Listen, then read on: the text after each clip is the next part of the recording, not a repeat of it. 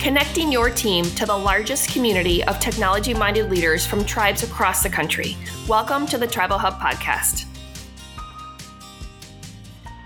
Hi everybody, Michelle here with the Tribal Hub team. I am at TribalNet today talking with Paula Starr, who is the CIO of Cherokee Nation, and she was recently a panelist with her peers for a session titled Tribal Member Self-Service Portals here at the TribalNet Conference in Reno. So Paula, thank you for being here today and taking the time to talk to us. Thank you, Michelle. Yeah. So before we begin, if you can give me a little bit of background about yourself and maybe about Cherokee Nation and your role there. Okay, yeah. So I am the CIO at Cherokee Nation Government. We have about 425,000 citizens that we serve. I have been in that role for about a year and a half now. So I'm still very new to it. But I do know tribal very well. So I started my career back in the early 2000s with Cherokee Nation Gaming IT. Okay. And so that was back in the days when we still had bingo halls. It was a very long time ago. And since then, I've had numerous leadership roles within Cherokee Nation businesses. And I went out to commercial for a little bit. You know, I went out for 8 years and worked with a company that had 40,000 employees. And I had international development teams there. And then I came back to Cherokee Nation businesses and eventually moved back over to moved to government. Okay. And so a year and a half into that journey, I'm still learning a lot about public sector, but it's been a lot of fun. Cool. That's awesome. In Cherokee Nation, what part, we're at in Oklahoma, maybe for our listeners if they're not familiar. So we're in the northeastern corner of Oklahoma. We cover 14 counties. Our reservation is about 7,000 square miles. Oh, great. Awesome. So in this session today, you and your panelists was Alan Walt, Chris Abel, and then Jimmy Williams. You guys talked about self-service portals. Is this similar to, offering digital membership services, or what is encompassed in the term self-service portals? Yeah, for Cherokee Nation, it's very much trying to digitize our service offerings, giving the citizens a way to log into one spot, authenticated, right, so that we know they're actual citizens. They can come in and update their address information and all their contact information, but also get access to services like scholarship applications, clothing assistance, utility assistance. Those kind of programs are available within our portal. Okay, cool. What drove you guys to make a transition to, brick and mortar, paper, applications, things like that, to doing something that was more digital? And I know asking a lot of the people I'm talking today was a COVID pandemic. Was that, was that behind any of these transitions, or did it kind of make things go faster because it's almost like you had to make that because of where the pandemic was pushing everything? Yeah, the pandemic definitely started the charge. There had been some work on the health side. I'm on government side, but on the health side, there had been some desire to have some kind of customer relationship management tool. And so that's initially why we purchased the Salesforce platform. And that happened before I came on board. There were some minor initiatives that were kind of small in scope. One of them was the Cherokee Nation Warriors database. So it was just a way for our veterans to come in and give their details for us to keep up with them and keep contact with our veterans. But when the pandemic happened, we had a need to get a lot of assistance out to a lot of people. And Salesforce is really the only tool that we had in our toolbox to do that with. When you're talking about 400,000 citizens, you're trying to assist everyone who's been impacted by COVID-19, and that's everybody, right? And so Salesforce is really the only mechanism we had to do that. And we call our portal the Gadoogie portal. Gadoogie stands for working together. I love that. That's great. Yeah, it's a wonderful name. And it's also one of our Cherokee values, right? So we have a whole list of Cherokee community values, and working together is one of those.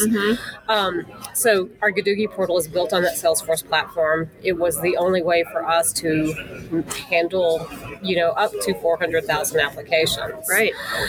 We just couldn't do it with, and it had to be authenticated, right? So people weren't trying to steal money, and so that we could quickly make sure that we knew who we were working with.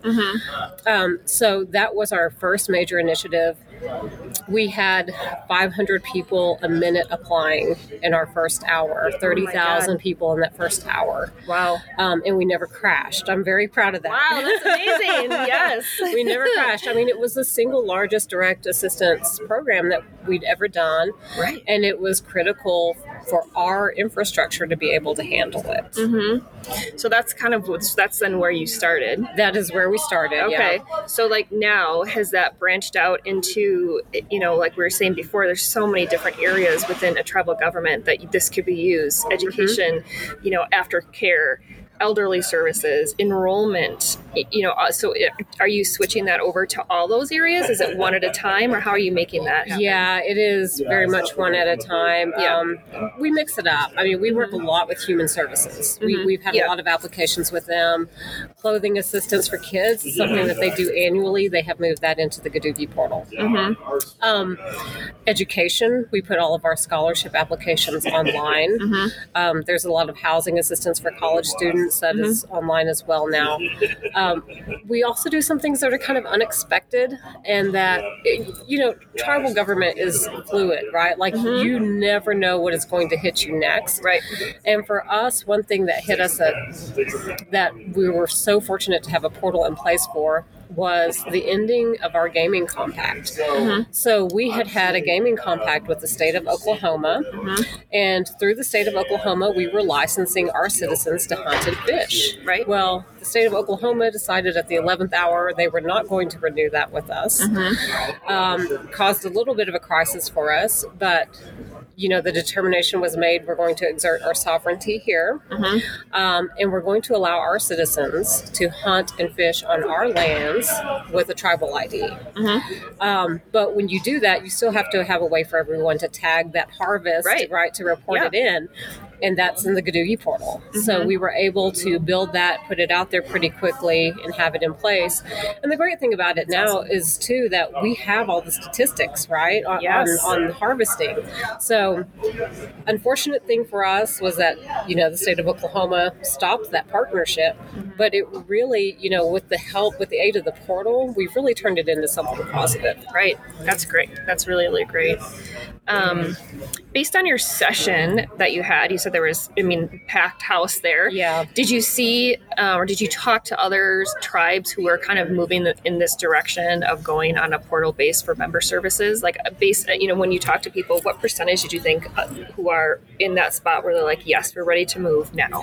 Oh, I feel like the vast majority of that crowd yesterday, and it was a large crowd. It was standing room only. There were people standing for, they brought extra chairs in about halfway through, but people stood through that, which amazed me. Yeah. I felt great enthusiasm in that room to make that move, had a lot of inquiries afterward. And I think that's the great benefit of coming to this conference and having those conversations, because, I made that offer in that room. If any of you want to talk further about this topic, I'm always willing. I have calls with other tribes frequently who are trying to go down this path, trying to go on this journey, and I'm happy to talk about that. So I think it was probably a good hour and a half after that session before I was able to go back and head to my room.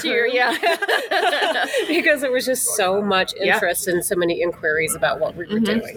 Yeah, that's so great. Have you guys had any challenges with, broadband, being available to some of your members to access the portal at all? We do. We have had that. And that's the thing is, as IT, you get so focused on the technology, right? And you want to make everything perfect, and you don't want it to break, and you want 400,000 people to be able to come onto your system, but you can't leave behind those people who just don't have access for whatever reason.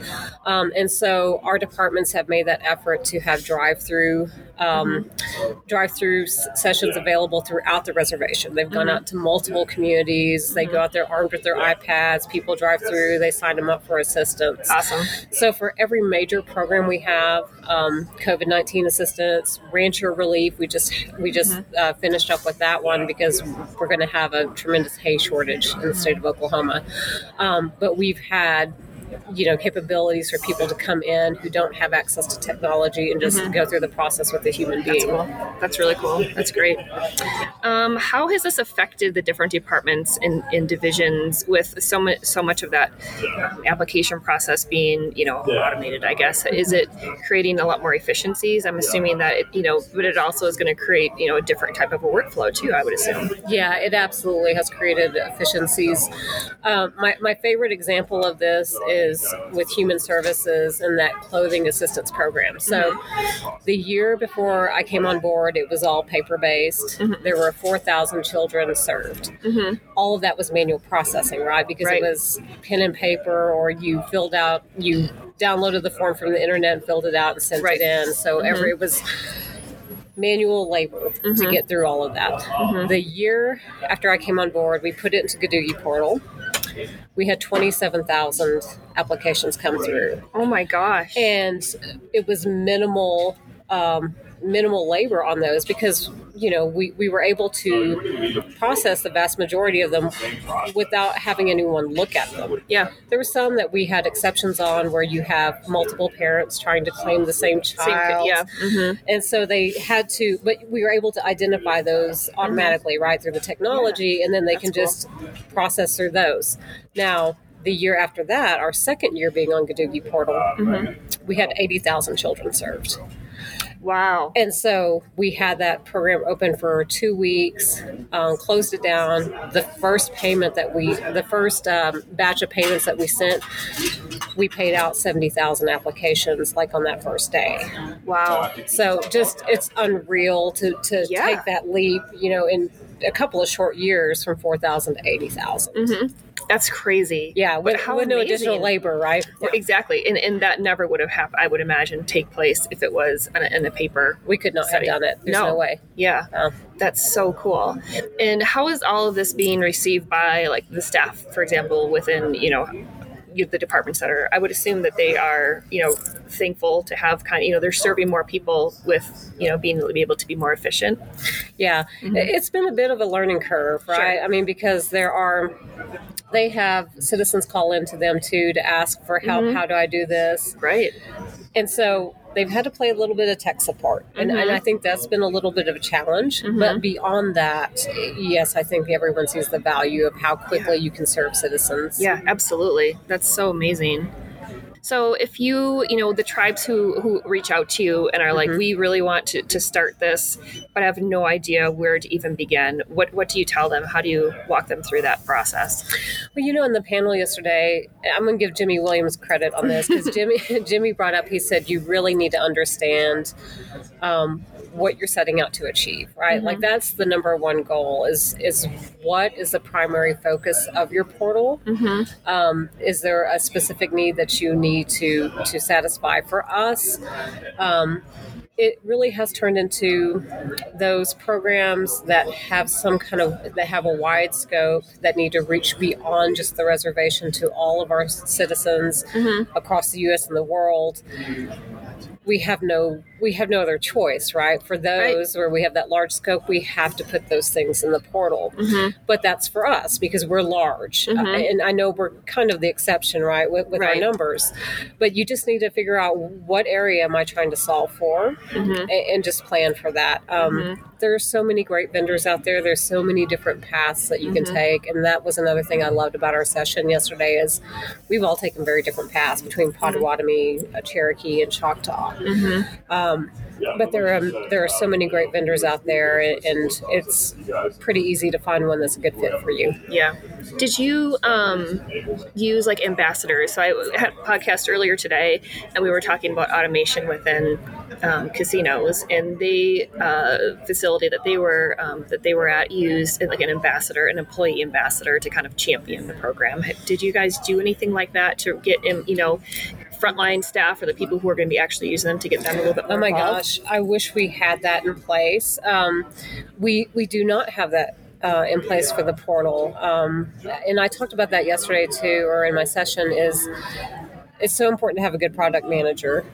We do that by committee. It's not how I would recommend it, but you need someone who's really focused on championing what you're doing and making sure that the communications are coming together, citizens are getting proper communication, they know what's going on, all your stakeholders are in the know.